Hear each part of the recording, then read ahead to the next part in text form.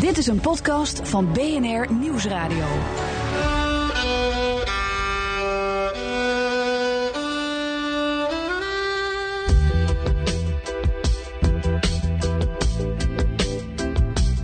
Hallo en welkom bij deze 96e aflevering van onze podcast Double Dutch. 2 correspondenten over Amerika. Dit is onze verkiezingsepisode, de midterms. En ik ben Reinoud van Wachtendonk, Double Dutch correspondent voor BNR Nieuwsradio. En ik ben Freke Vuist, Double Dutch correspondent voor Vrij Nederland. En deze podcast wordt mogelijk gemaakt, wordt gesteund door luisteraars zoals jullie op patreon.com. En ook door onze corporate sponsors EFK Interim Management en Apple Lease. En we nemen deze intro op na de rest van deze podcast. Dus het is een beetje een cirkel die we aan het terugmaken zijn. Want jullie zijn natuurlijk al lang op de hoogte van de grote lijnen van de verkiezingsuitslagen. De Senaat die in handen blijft van de Republikeinen. Zelfs een beetje is uitgebreid wat zetelaantal betreft voor de Republikeinen van Trump. Het Huis van Afgevaardigden, daar is behoorlijk afstraffend de meerderheid overgegaan van de Republikeinen naar de Democraten. Die kunnen daar president Trump het vuur mee na aan de schenen gaan leggen. En enkele democratische politici hebben gouverneurszetels overgenomen van de Republikeinen in belangrijke swingstaten. Daar gaan we het over hebben. Hoe de verkiezingsnacht is gegaan. Ja, ups en downs. Met de ups en downs en de treurnis en de hoop en de verlangens. Verschillende keren zijn die glazen ingegooid. Maar ook de duiding, heet van de naald, van de uitslagen zoals ze bij ons voorbij komen. Dat hoor je nu. So let's go through and let's start. We just showed you Kentucky 6. If the Democrats are winning here, Donald Trump in the campaign for president carried this district by 15 plus points. If the Democrats are winning here at the end of the night, they're leading right now. If they're winning here, that tells you there's a strong Democratic vote tonight. En zo begint de avond voor ons met allerlei voorspellingen, want uitslagen waren er zo vroeg op de avond niet. De Kentucky 6, het 6e kiesdistrict in Kentucky wordt hier genoemd. Dat was die Amy McGrath, waar we het vorige week over hadden. Die gevechtsvlieger en voetbalkeepster. En piloot, een van de vrouwelijke vertegenwoordigers. Hele goede, vrouwelijke vertegenwoordiger die een republikein in Trump country uitdaagt. En in het begin van de avond leek het erop, ze nam een voorsprong. Enorme voorsprong en toen viel ze weer enorm achter en nu ligt het om en om. Ja. En dus we weten het niet. Nee, en dat was natuurlijk ook wel te verwachten. Ik bedoel, om te denken, kijk, één ding is natuurlijk een blue wave, als we het daarover hebben. Dan op de een of andere manier stelt je dat met de verwachting alsof dan de verkiezing enorm wordt gewonnen. Maar dat is natuurlijk niet zo. Ik bedoel, elke individuele verkiezing, elke individuele campagne van een republikein tegen een democraat, of een democraat die probeert een republikein weg te krijgen in die blue wave, die wordt natuurlijk tot op het bittere eind uitgevochten. Dat zijn gewoon. En er zijn er vele honderden van. Precies. 435 huisverkiezingen, 34 senaatsverkiezingen, die gouverneursverkiezingen. Het wordt nip. Ja. En dan moet ik even ook zelf mijn hoofd bij omdraaien. En nog even zeggen wat er op het spel staat in dat Huis van Afgevaardigden. De Democraten moeten 23 zetels van de Republikeinen afsnoepen om de meerderheid terug te veroveren. Oké, we hebben er nu, zover ik weet, 2 afgesnoept. Oké, maar het is nog vroeg. Ja, het is nog heel vroeg in de avond. Maar dat brengt het daar. Ze hoeven nog bij 21. Ja. Florida, dat is daar heeft de Republikeinse Barbara Comstock, die nog niet zo lang in het Huis van Afgevaardigden zat, is verloren. Zij is Virginia. Sorry. Ja. Virginia natuurlijk. Staat op mijn lijst. Virginia.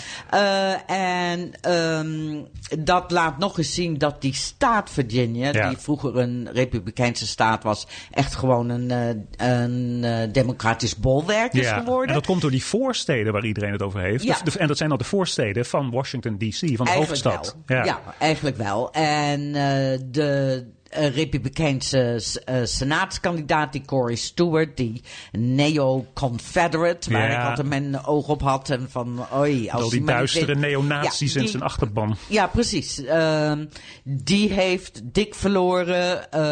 We zagen eerder in het vorig jaar al, dat het parlement van Virginia democratisch ging kleuren en allerlei vrouwenverkiezingen wonnen. Dus dat is een trend die in die staat gewoon voortzet. En van die Comstock hoorde ik de analisten op de Amerikaanse televisie zeggen, als de democraten daar niet zo gemakkelijk hadden gewonnen, dan wordt het een moeilijke nacht voor hun.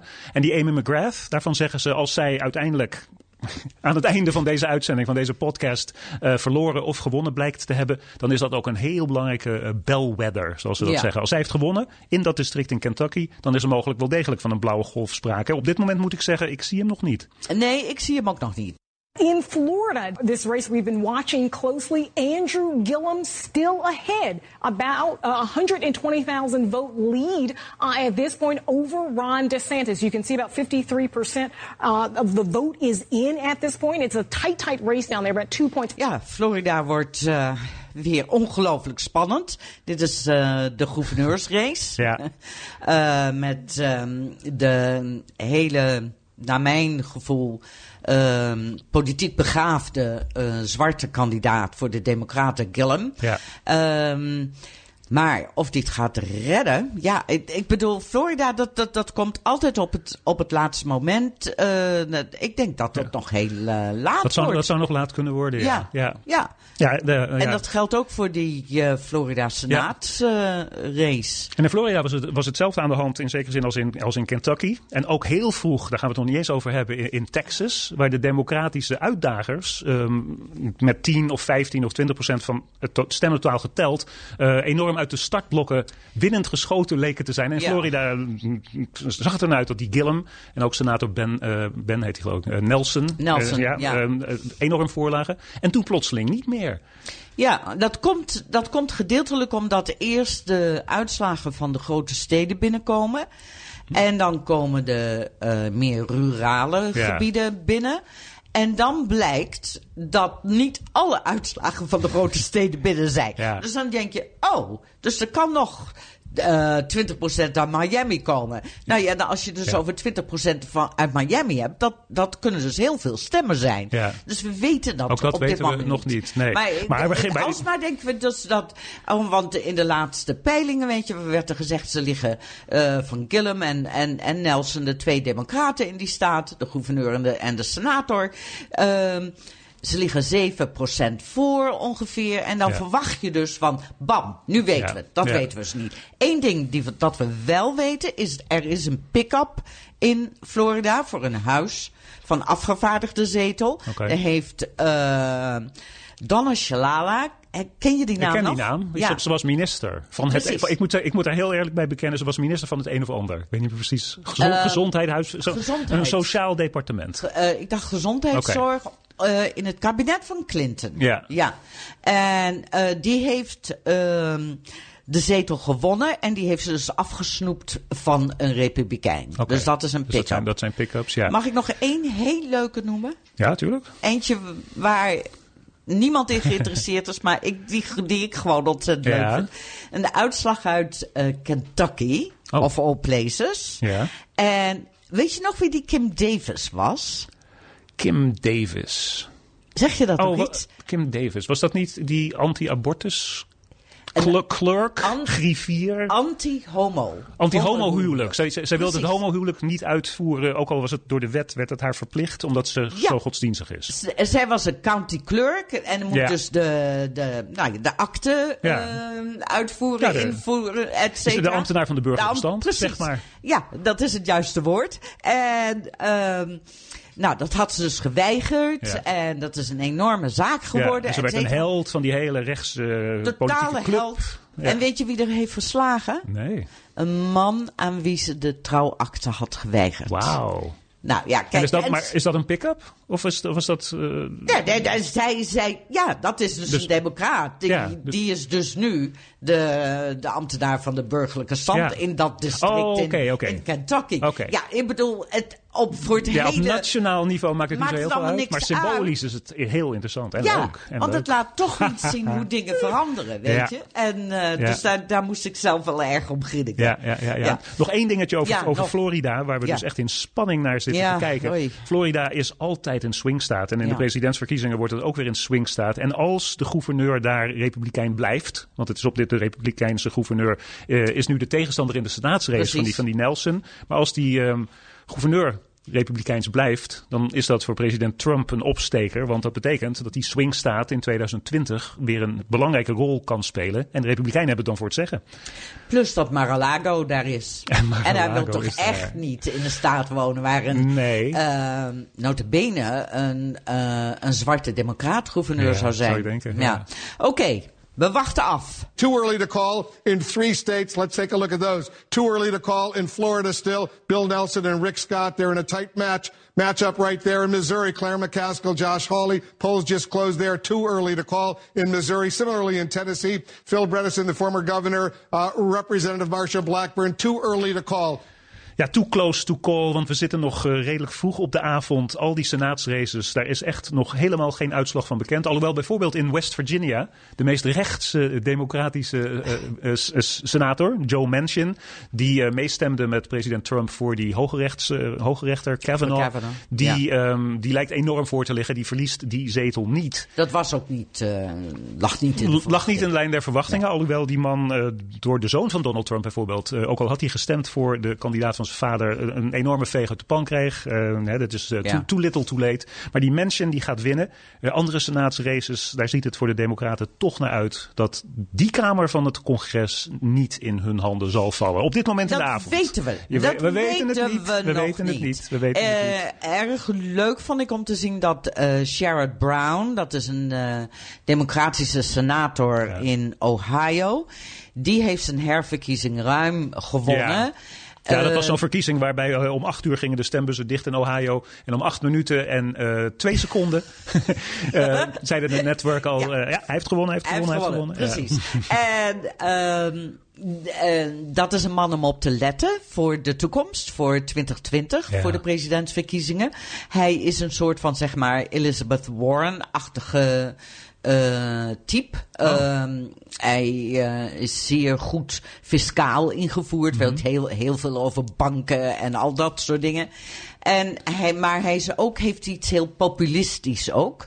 En komt daarom heel goed over. Dus goed te zien dat hij goed heeft gewonnen. Ja. Dat maakt hem sterker in een mogelijke presidentsverkiezing. Oké. Maar voor de rest alles nog too close to call. Too close to call. Double Dutch, onze podcast, wordt mede mogelijk gemaakt door applelease.com. Apple Lease is full service Apple leasen voor bedrijven in Nederland en België. Meer informatie op het internet applelease.com.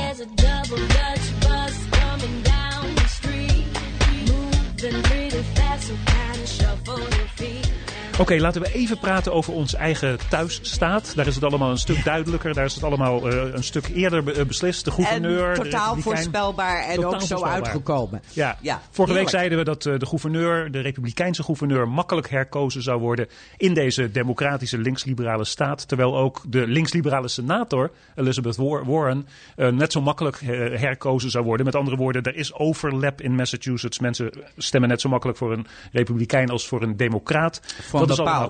Dat is allemaal duidelijk geweest. En beiden, al gebeurd. Die Baker en die Warren, die worden in hun eigen partijen ook een beetje als presidentskandidaten genoemd. Of in ieder geval genoemd dat ze ambities zouden hebben. Alhoewel ik zie niet hoe die gematigde Charlie Baker, hij presenteert zich als een gematigde republikein, ooit in de partij van Donald Trump een kans zou maken. Niet nu die republikeinse partij de partij van Donald Trump is geworden. En dat is duidelijk, want meer gematigde republikeinen die verliezen huiszetels. Het zijn het zijn hadden ze al in de voorverkiezingen gedaan. Nog één dingetje wat ik wil aanstippen in onze eigen staat. Zelfs in onze eigen stad zo'n beetje. In onze eigen streek, in de Berkshires. Een paar podcasts geleden hadden we uitgelegd de strijd die hier werd gevoerd om het District Attorney's ambt. De officier van justitie. De officier van justitie, dat is een verkiesbare zetel. En we hadden uitgelegd dat er in het begin van dit jaar een beetje een raar politiek spelletje was gespeeld. Met die Charlie Baker, met de gouverneur van Massachusetts. Waarbij de zittende officier van justitie had gezegd, nou, ik doe niet meer mee. Dan had er een open verkiezing moeten komen, maar hij haalde een trucje uit. Hij zei van, ik wil dat mijn tweede man, mijn deputy, de nieuwe officier van justitie wordt, met het idee daarachter dat daardoor als een incumbent, als iemand die zetel al heeft, het hartstikke moeilijk is voor een uitdager om die zetel te winnen. Dat was echt een soort oude jongens krentenbrood, de gevestigde macht die dat wilde doen. En die man heeft toen verloren. En die man heeft in de voorverkiezing heeft hij verloren. Dus toen leek het alsof die Andrea Harrington, de vrouw die de uitdager was, makkelijk de eindstrijd zou winnen omdat ze democraat was en deze streek democratisch is en er geen republikeinse tegenstander was. Tegenstander. Maar die man, die David Paul Caccaviello, die zei toen plotseling van, ik ben eigenlijk helemaal geen democraat. Ik hoor van zo ontzettend veel mensen dat zij mij wel degelijk als officier van justitie willen handhaven. Ik ga in de algemene verkiezingen nog een keer mijn hoed in de ring gooien. Ik word een write-in kandidaat. Ja, dat je dus zijn naam kan invullen. Dan kan je zijn naam invullen. Nou, ik heb zelf natuurlijk ook gestemd hier in Massachusetts. En ik had voorspeld dat die Caccaviello wel zou winnen. Ja, ik weet dat jij dat had voorspeld. Omdat hij alle republikeinse en onafhankelijk achter zich kreeg. Maar toen ik het stembiljet zag en de enorme dikke pen waarmee je die naam moest invullen zag. De naam Caccaviello paste gewoon niet met die dikke pen in dat blokje. Dus toen realiseerde ik me dat een write-in kandidaat een enorme handicap is. Ja, en we hebben net ontdekt dat die oude jongens krentenbrood gevestigde orde van ook heel veel politici, democratische politici, die liever die zittende officier van justitie hadden willen houden, die hebben verloren. Dus die Andrea Harrington, weer een vrouw die een zittende man had uitgedaagd, heeft in dit geval gewonnen. Er zijn nogal wat vrouwen die hebben, waarvan we al weten dat ze hebben gewonnen, die op zich ook wel de verwachting was dat ze zouden winnen, democratische vrouwen. Maar wat ik zo leuk vind, is dat ze de diversiteit van dat congres enorm gaan veranderen. Ja, nou, want het zijn soms zo even op. Oké. Alexandria Ocasio-Cortez. Ja, hebben we het uitgebreid over gehad. Die onverwachts in de voorverkiezing een gevestigde democraat had verslagen. Ja. Nou, zij is dus nu gekozen, officieel, in het congres. De jongste vrouw ooit gekozen in het congres. 29 jaar oud. En Puerto Ricaanse afkomst, haar grootouders uit Puerto Rico, New York. In Minnesota is de eerste Somalische Amerikaanse vrouw gekozen als democraat in het congres. Ja. In Michigan is uit die staat de eerste moslimvrouw gekozen. Hier in Massachusetts is Ayanna Pressley, hebben we het ook al eens een keer over gehad, gekozen. Zij is de eerste zwarte vrouw die Massachusetts gaat vertegenwoordigen in het Huis van de Afgevaardigden. Dus dat het gezicht van de Democraten in het Huis van Afgevaardigden wordt dus veel meer gekleurd. Ja. En het is aan deze vrouwen te danken. Ja. Dat is wel heel leuk. Maar wij hebben net ook gehoord... Heel erg, want dat moeten we nog wel even zeggen, want buitengewoon sneu, maar Amy McGrath heeft verloren. Ja, die Amy McGrath heeft verloren. En we zeiden, dat de commentatoren zeiden, als ze zou hebben gewonnen, dan zou dat een teken aan de wand zijn geweest dat die democratische blue wave over Amerika aan het spoelen was. Dat is niet het geval. Nee. Ik hoor steeds meer commentatoren op de Amerikaanse televisie die democratisch neigen, pessimistisch klinken. Nog steeds niet over het Huis van Afgevaardigden. Men verwacht op dit moment dat we praten nog steeds dat het huis waarschijnlijk democratisch gaat worden. Maar de Senaat wordt door de democraten opgegeven. This is heartbreaking though. It's heartbreaking. The hope has been that the antibodies would kick in. That this sort of infestation of hatred and division would draw a response from the American people, really in both parties, to say no and no more. That does not seem to be happening tonight. It's not a blue wave, but it's still a blue war. We've got to continue the fight forward. Ja, dat is Van Jones, zowel een tv-superstar als een beetje een democratische commentator-superstar op CNN. En je hoort het in zijn stem. Die ziet het al redelijk vroeg op de avond niet goed meer in ieder geval wat de senaatskansen, maar ook gouverneurskansen, Georgia en Florida betreft. Ja, ik denk toch dat misschien de Democraten te veel hebben gehoopt voor te veel. Want ik bedoel, het was altijd duidelijk dat ze een hele kleine kans maakten om de Senaat te heroveren. Ja. Dat had gewoon te maken met de verkiezingen. Dat zeiden ze 2 jaar geleden inderdaad al. Maar nu is het zelfs nog erger geworden.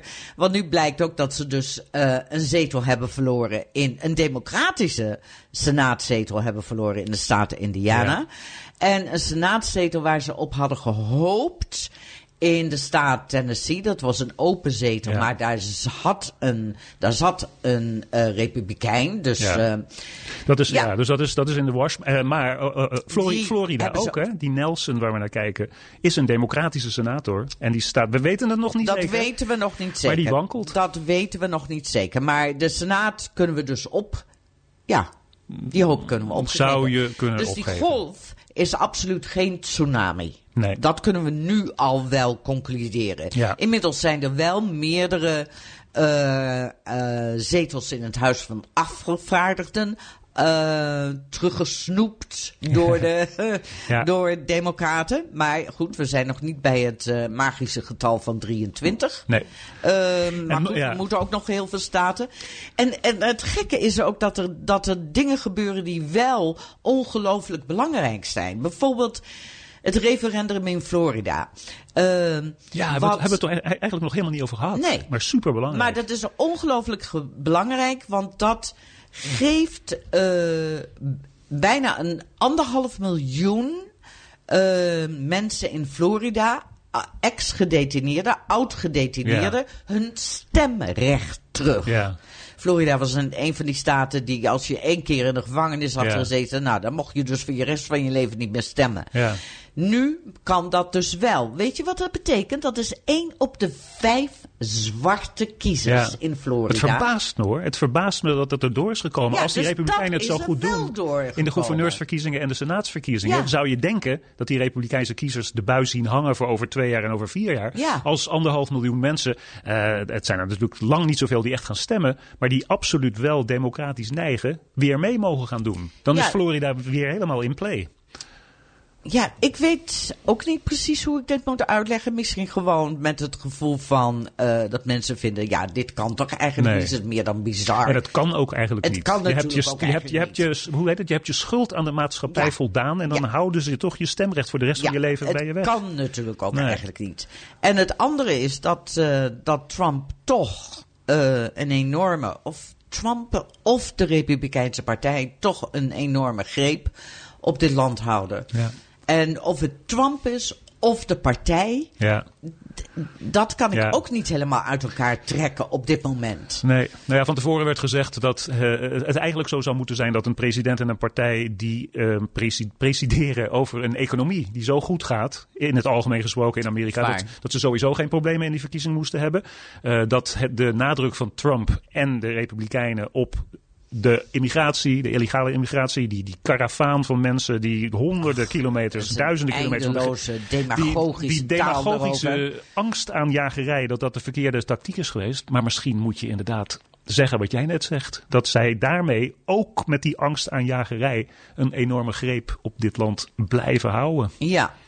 Maar goed, dan is het toch de partij van Trump. En dat betekent dus dat Amerika, dat Trump het als een overwinning zal zien, deze verkiezing. Oh, helemaal. Nu al. Want hij heeft de Senaat gered. Zo zal hij dat zien. En voor de Republikeinen. En maar goed, als je eerlijk moet zijn, moet je dan er ook zo naar kijken. Kennelijk is dit Amerika zit toch heel anders in elkaar dan in ieder geval onze bubbel in Massachusetts, in links-liberaal Massachusetts. Dat weten we natuurlijk. Dat er toch een soort van afstraffen zou zijn voor Trump met een echt een enorme democratische blauwe tsunami. Die afstraffing zien we niet. Nee, ik ook niet. Ik ook niet. Je luistert naar Double Dutch en Double Dutch wordt mede mogelijk gemaakt door EFK Interim Management en Advies. EFK ondersteunt organisaties in de publieke sector met interim, HR en financials. Voor meer informatie ga je naar de website efk.nl. And CNN projects that Republicans will maintain control of the United States Senate. This is an important win for President Trump and for the Republican Party. Democrats went into the night knowing their chances of reclaiming a Senate majority were slim. And let's tell you why we are ready to make this projection. Look at this. CNN projects in tennis. Senator Ted Cruz, the incumbent Republican, will beat the Democrat Beto O'Rourke. Ted Cruz will remain in the Senate for another 6 years. Ja, en nu is het dan officieel. Een beetje die sombere stemming die er is ingeslopen is onderstreept door het feit dat nu officieel de Senaat in handen blijft van de Republikeinen. Dat is een enorme opsteker voor president Trump. Daar heeft hij op ingezet. En voor mij, wat ik echt teleurstellend vind en waar ik zo op had gehoopt, is dat die Beto O'Rourke in Texas, die vreselijke, dit is redactioneel commentaar, het spijt me, maar die vreselijke Ted Cruz niet heeft weten te verslaan. Ja. Een van de dingen waar ik verwachtte dat niet, hoor. Nee, dat kan ook niet in die staat. Maar een van de dingen waar ik op wilde letten deze verkiezingsnacht, ik had dat teruggeschreven aan een van onze luisteraars die een e-mail had gestuurd, was ik wil zien of er uit de verkiezingsresultaten te destilleren valt of er nu eindelijk nieuwe jonge, jeugdige, onbekende democraten opstaan die een soort sterrenstatus in die partij kunnen gaan vervullen. Want de mensen die daar de leiding aan geven zijn zo oud. Er moet nieuw bloed komen. En ik had mijn hoop een beetje gevestigd op die Beto O'Rourke. En ook al heeft die verloren, er zijn nog steeds allerlei analisten die zeggen, ja, maar weet je wat we gezien hebben in Texas is dat hij eigenhandig door het elan en de onstuimigheid die hij aan die campagne heeft gegeven, verschillende huiszetels. Ja, met name in die suburbs. In die suburbs weer, ja. Steden. En er zijn nu zelfs mensen, ik vermoed en ik denk dat hij dat niet moet doen, maar die zeggen van, nou ja, oké, laat hij dan in 2020 voor president gaan. Hij verliest een senaatsrace, dan moet je dat waarschijnlijk niet doen. Maar die Beto O'Rourke, daar hebben we absoluut het laatste nog niet van gehoord. Nee, dat ben ik helemaal met je eens. Wat we ook niet moeten vergeten is dat wie weet onder al deze vrouwen die nu dat Huis van de Afgevaardigden inkomen, talenten zitten voor de toekomst. Daar ben ik eigenlijk wel van overtuigd. Ja. En dat we al een aantal zeer goede vrouwen hebben. Ja. En dat misschien met alle aandacht voor Beto een beetje we hebben uit het oog hebben verloren dat ik denk dat de volgende leider of de mensen die echt de aandacht gaan trekken in de partij zullen vrouwen zijn. Sorry hoor. Ja. Ik denk dat echt. Nee, dat zou best kunnen. Ja. Maar de partijleider waar je het nu over hebt, die we nog niet kunnen noemen, dat wordt dan waarschijnlijk de vaandeldrager in 2020 in de presidentsstrijd. Ja, maar dat wordt bijvoorbeeld niet Nancy Pelosi. Dat kan niet. Nee. Dat zou echt niet kunnen. Nee, dat zou dus echt daarom. niet kunnen. Dus het gaat naar een nieuwe generatie toe. Absoluut. Another pickup in New York State, Anthony Delgado. He will be the next representative from that district. That's the 19th district. Anthony Delgado, a former Rhodes Scholar, he will be the next representative from New York State. That's another big pickup for the Democrats. Anthony Delgado, dat is een pick-up in het Huis van Afgevaardigden in de staat New York. Maar daar weten we ontzettend veel vanaf, want het is net over de grens. Een kwartier rijden bij ons vandaan is dat district. Hij heeft John Faso verslagen. Die was in het spoor van Donald Trump in dat kiesdistrict 2 jaar geleden gekozen. Is er gelijk weer uitgekukeld. Die Anthony Delgado, jij weet er veel meer van dan ik. Is dat ook zo'n nieuwe generatie ster mogelijk? Ja, en absoluut ook een talent. Hij is zwart, hij is jurist. Hij werd om de oren geslagen met het feit dat hij een rapper zou zijn geweest met foute teksten. Oh ja. Door die Republikein. Ja.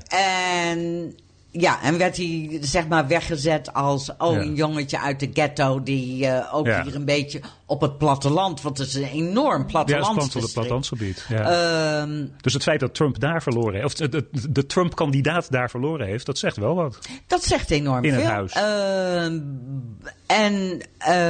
En ook dat die Delgado ook inderdaad een talent is. Want die heeft zich overeind weten te houden. Die heeft zich ook niet van zijn stuk laten brengen door dat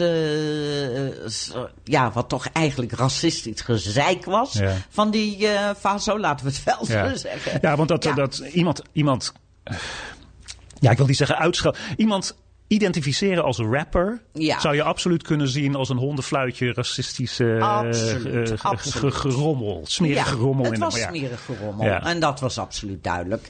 En dus mooi dat die man verloren heeft, die Faso. En Delgado gewonnen. Ja, hij is mogelijk zo'n talent, absoluut.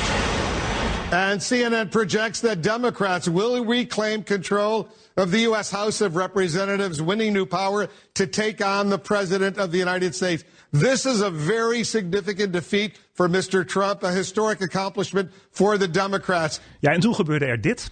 En de stemming op televisiekanalen en bij commentatoren die van, laten we zeggen, van onafhankelijke, maar democratisch neigende snit zijn, sloeg onmiddellijk weer om. Die Van Jones, die was weer een stuk optimistischer. Want ik hoor Wolf Blitzer zeggen, het is een significant defeat voor Donald Trump. Hè, een belangrijke nederlaag voor Trump. Oké, daar kan ik iets mee. Maar hij zegt ook, het is een historical accomplishment. Het is een historisch gebeuren dat de democraten het huis hebben terugveroverd. En dat is natuurlijk niet waar. Nee, want allerlei presidenten die hebben in hun 2 jaar na hun verkiezing meerderheden in 1 of meer kamers van het congres verloren. Dus dat historische niet. Maar die Trump die krijgt hier natuurlijk enorme problemen mee. Met die meerderheid die nu aan de democraten toevalt. Ja, omdat die dus de voorzitters worden van elk van die commissies. Ja. Die kunnen dus ook eisen dat er juridisch eisen dat er documenten worden overgelegd. Ja. Ze kunnen bijvoorbeeld zijn belastingen opvragen. Ja. Ze krijgen de macht van de dagvaarding. Ze hebben de macht van de dagvaarding. Die de Republikeinen nooit hebben uitgeoefend. Ja. En het is dus voor het eerst dat we zullen zien dat er, behalve van de pers, van de media, controle komt op Donald Trump. Ja. Op de corruptie, ook in het hele kabinet. Er zitten allerlei corrupte types. Alles wat hij met zijn geld heeft gedaan. Noem maar op. Ja. Plus, en dit is ook heel belangrijk, de gezondheidszorg staat in ieder geval de komende 2 jaar is die beschermd. Ja. Dus Obamacare. En jouw stokpaardje, het onderzoek van Robert Mueller, is hiermee mogelijk beschermd? Wordt hiermee mogelijk beschermd? Ik bedoel, Trump kan natuurlijk Mueller nog altijd ontslaan. Ja.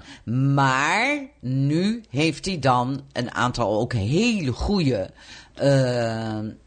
congresleden, leden van het Democraten in het Huis van de Afgevaardigden, die hem echt het vuur aan de schenen kunnen leggen. Ja. Absoluut. Ja. Absoluut. Ja. Wat ik interessant vind, wat ik jou net hoorde zeggen, is dat naast de pers is er nu een ander orgaan, een echt machtsorgaan, dat de president kan gaan controleren. En ik heb daarover zitten nadenken. Er zijn nogal wat mensen die echt vinden dat, niet zoals Donald Trump zegt, fake news, de mainstream media, die liegen erop los.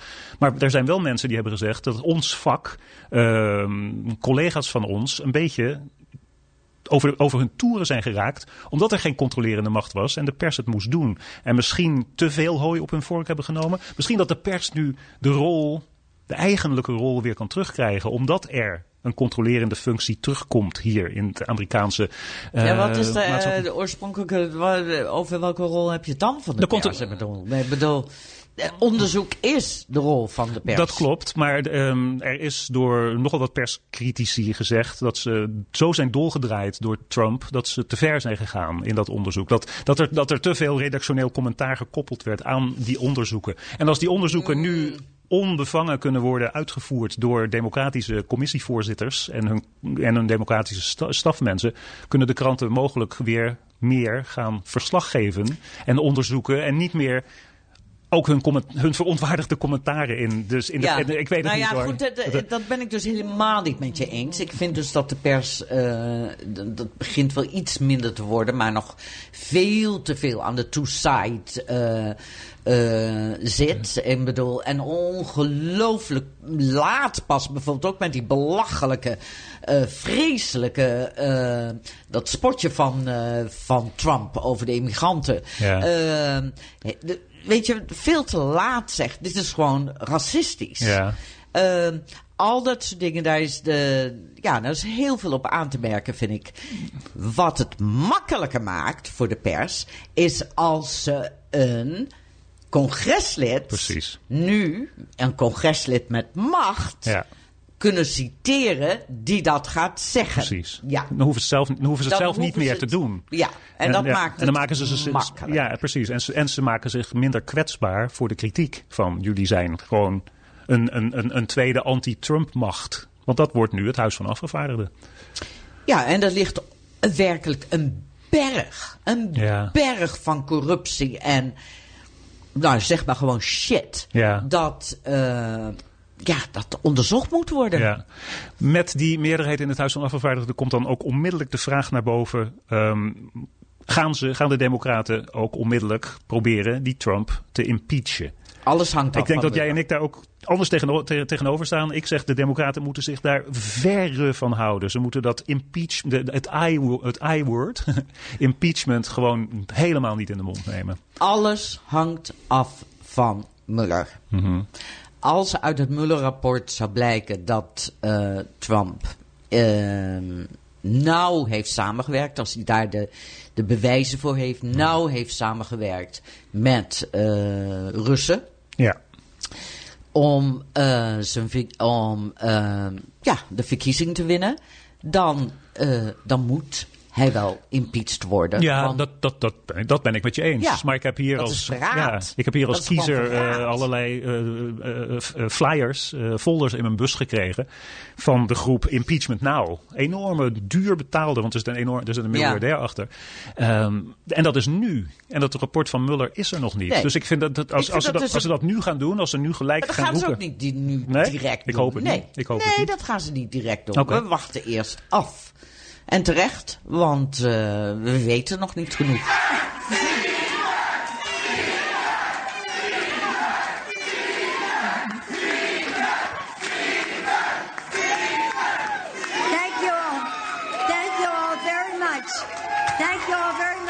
Ja, de Democraten hebben iets te vieren en dat is die meerderheid die ze hebben veroverd in het Huis van Afgevaardigden. Absoluut. Het lijkt erop, de einduitslagen zijn nog niet 100% binnen, maar het lijkt erop dat ze misschien wel 35 zetels hebben gewonnen. Historisch misschien niet, maar heel belangrijk. En dit was Nancy Pelosi, de voorzitter vroeger van het Huis van Afgevaardigden, de minderheidsleider van die fractie op dit moment. En mogelijk wordt ze de nieuwe voorzitter van het Huis, de Speaker of the House. En dat hoor je haar supporters scanderen. Speaker, speaker, speaker. En dat, Freke, wordt mogelijk het allereerste gevecht dat de Democraten onderling al gaan uitvoeren. Want er zijn verschillende Democraten die zetels hebben gewonnen. Die hebben beloofd, wij stemmen niet op die Nancy Pelosi. Want of ze is te links, of ze is te oud. En dat zijn dan met name Democraten geweest in meer behoudende kiesdistricten. Absoluut waar. En dat komt ook doordat, Donald Trump moet altijd tegen een vrouw blijkbaar een campagne voeren. Ageren. Ja, zeg maar ageren. En nu die Hillary Clinton niet meer had. Daar leek hij zich niet door te storen, maar goed. Nee, maar goed. Ik bedoel, het moest toch wel nog een beetje een zittende politicus zijn. Dus was het Nancy Pelosi.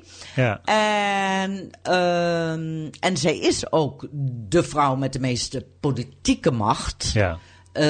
In het congres. En ja. En ze kan met recht zeggen, ze doet dat niet zelf, maar ze laat dat wel over zich zeggen. Ze is een ontzettend goede campagnevoerster. En ze heeft ontzettend veel geld opgehaald voor kandidaten. Ze heeft heel veel kandidaten aan zich verplicht. Dus die gaat voor haar stemmen. En er zijn ook mensen die heel duidelijk hebben gezegd, nee, ik ga niet voor Nancy Pelosi stemmen als ik in het huis word gekozen. Mm-hmm. En die zullen dus niet voor haar stemmen. Nee. Maar omdat zij de zegen heeft binnengehaald, kun je donderop zeggen dat zij gewoon de speaker wordt. Ja. Absoluut. Ja. Nou, we gaan nu, laten we conclusies gaan trekken. En een van de namen die we nog niet hebben genoemd in de podcast, maar waar ik wel naar heb gekeken. We hebben het gehad over partijleiders van de Democraten die er niet zijn. Of er moet een nieuwe generatie van leiders komen. Ik heb nog steeds een beetje het idee, omdat hij zich zo ontzettend heeft gemanifesteerd, dat Barack Obama een partijleider blijft. Voor een oud-president heeft Obama veel meer campagne gevoerd dan eerdere presidenten dat hebben gedaan. Dat is ongebruikelijk en hij heeft daarmee gescoord. Ja, dat is absoluut waar. Maar ik denk dat hij nu weer een stap terug gaat doen. Ik denk niet dat hij echt enorm... ik bedoel, hoe zou hij dat doen? Want nu wordt het gewoon weer Washington. Het wordt gekonkel en gedoe en gedaan. De rest van het land... doet er dan niet meer toe in feite. Ja. Trump hoeft ook niet meer al die rallies te spreken. Die zal hij erg missen, want daar houdt hij enorm van. Ja. En het wordt dus de politiek van elke dag. En daar heeft Obama toch weinig mee te maken op dit moment. Ja. Lessen die je getrokken hebt of nu trekken wil uit de uitslagen die er binnen zijn? De les die ik altijd weer moet trekken is dat ik ondanks wat ik heb geleerd in 2016... en weet dat je niet te veel moet voorspellen, niet te veel op opiniepeilingen moet bouwen, had ik toch had ik toch wel de hoop dat de Democraten beter zouden scoren in de Senaat. Die is niet uitgekomen. Nee. De Senaat blijft een... jij vindt dat een onzin onderwerp om te zeggen dat de Senaat niet democratisch is. Maar natuurlijk is de Senaat niet democratisch. Ik weet ook wel dat daar niks aan te doen is op dit moment. Ja, daarom vind ik het een onzin onderwerp. Niet dat je niet helemaal gelijk hebt.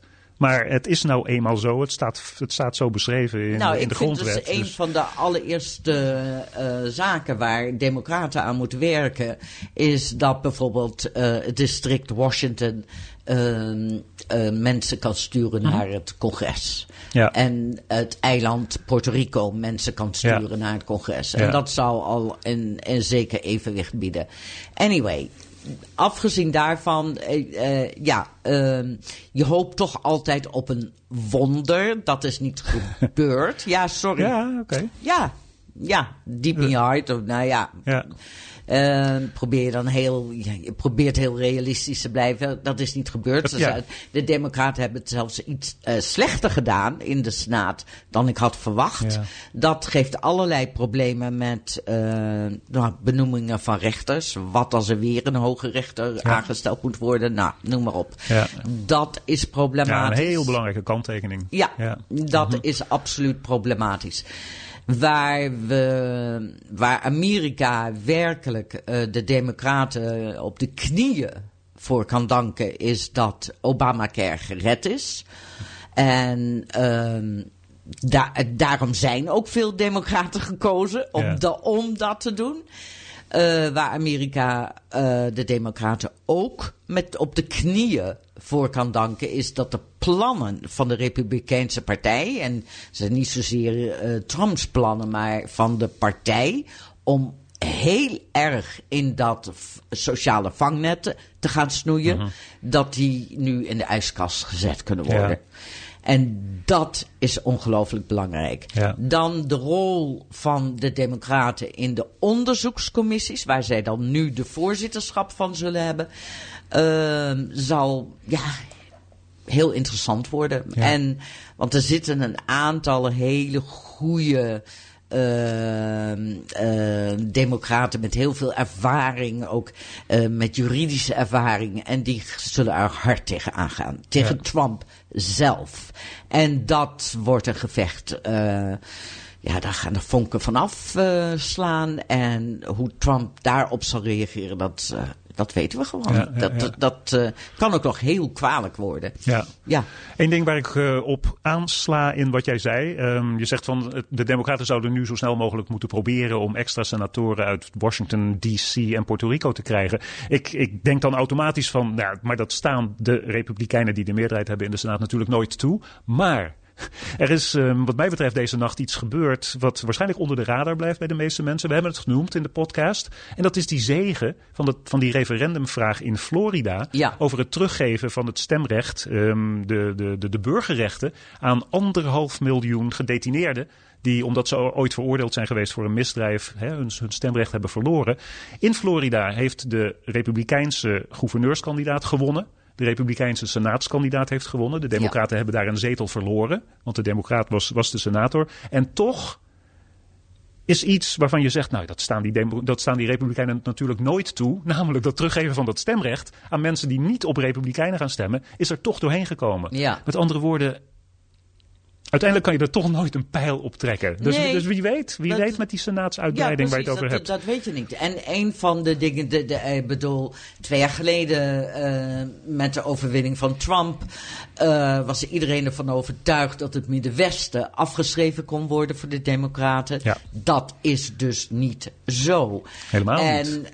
Nee, dus blijkt dat Democraten niet alleen aan de Oost- en de Westkust sterk zijn, maar ook een behoorlijke hap in het midden hebben. Ja. En dat ondanks het feit dat het zo goed gaat met de economie. Ja. En dus wat heel duidelijk is dat Democraten hebben gewonnen in de suburbs. Ja. Democraten hebben gewonnen onder de beter opgeleide Amerikanen. Ja. En dat is de toekomst van de partij. Dat is een regenboogpartij van alle minderheden. Dat is een partij van vrouwen. En dat is een partij van hoger opgeleide mensen. Het is niet meer zoals 20, 30 jaar geleden de arbeiderspartij. Ja. Nu is er ook weinig meer over van een arbeidersklasse. Nog één ding om je weer terug met beide voeten op de grond te brengen. We hebben het er nog niet over gehad. Vorige week hebben we het gehad over Steve King. Ja. De door jou gehate Steve King. En zijn uitdager met de Nederlandse achternaam Scholte. J.D. Scholte. Vertel, wat is er gebeurd? Nou, King heeft gewonnen. King heeft toch gewonnen. Ja. Dat zat er misschien ook aan te komen. Dat zat er ook aan te komen. Ongetwijfeld. Het zou toch inderdaad. Maar ja, je hoopt toch. En dus zit Geert Wilders, een goede vriend, nog steeds in het Huis van Afgevaardigden. We kunnen nog uren doorgaan over deze verkiezingen, maar we gaan het niet doen. Nee. We zijn er klaar mee. Eén ding waar we het nog even over moeten hebben, vind ik, is we hebben aan het begin van dit 3e seizoen van Double Dutch gezegd, nou, we gaan door tot de midterm verkiezingen. Die zijn nu achter de rug. We hebben een hartstikke leuke, vind ik, podcast gemaakt. Chronologische volgorde. Gezegd. As it happened. Maar ik wil mensen in zekere zin vragen om ook een stem uit te brengen. We zijn er nog niet uit of we doorgaan. Nee, we zijn nog niet uit. Maar als je, maar dan ook maken we wel even een stop, want we moeten ook even op adem dat sowieso. Komen. Ja. Maar als jullie het waarderen, er is een manier om je stem uit te brengen. Ga naar dat patreon.com. Geef je op als supporter, als sponsor. Het kost je helemaal niks, want als wij geen episodes maken, dan word je ook niet aangeslagen. Maar het zou voor ons een opsteker zijn als er nu plotseling mensen zeggen van, oh god, misschien gaan ze stoppen. Nee, laten we toch weten hoe leuk we het vinden. Doe het. Ga naar patreon.com/doubledutch. En we nemen dat absoluut mee in onze overweging. Ja, absoluut. Want de presidentsstrijd van 2020... op dit moment, morgen, overmorgen, beginnen de eerste verhalen over democraten los te komen. Krijgt Trump een primary tegenkandidaat of niet? Heb je daar nog iets over te zeggen? Kunnen de Republikeinen nu zeggen van, die Trump heeft ons niet geholpen, we gaan eindelijk iets meer onafhankelijk van hem opereren? Nee, want Trump heeft hen wel geholpen in de Senaat. Ja. Dus die les kunnen we ook niet trekken? Die kunnen we absoluut niet trekken.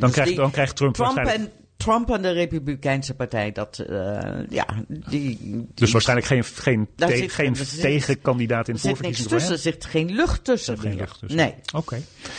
Oké, nou, dat was de 96e aflevering van Double Dutch, 2 correspondenten over Amerika. Dat was de verkiezingsnacht. De verkiezingsnacht. Ik ben Reinoud van Wachtendonk, Double Dutch correspondent voor BNR Nieuwsradio. En ik ben Freke Vuijs, Double Dutch correspondent voor Vrij Nederland. En misschien tot de volgende keer. Maar laat ons weten wat jullie ervan vinden.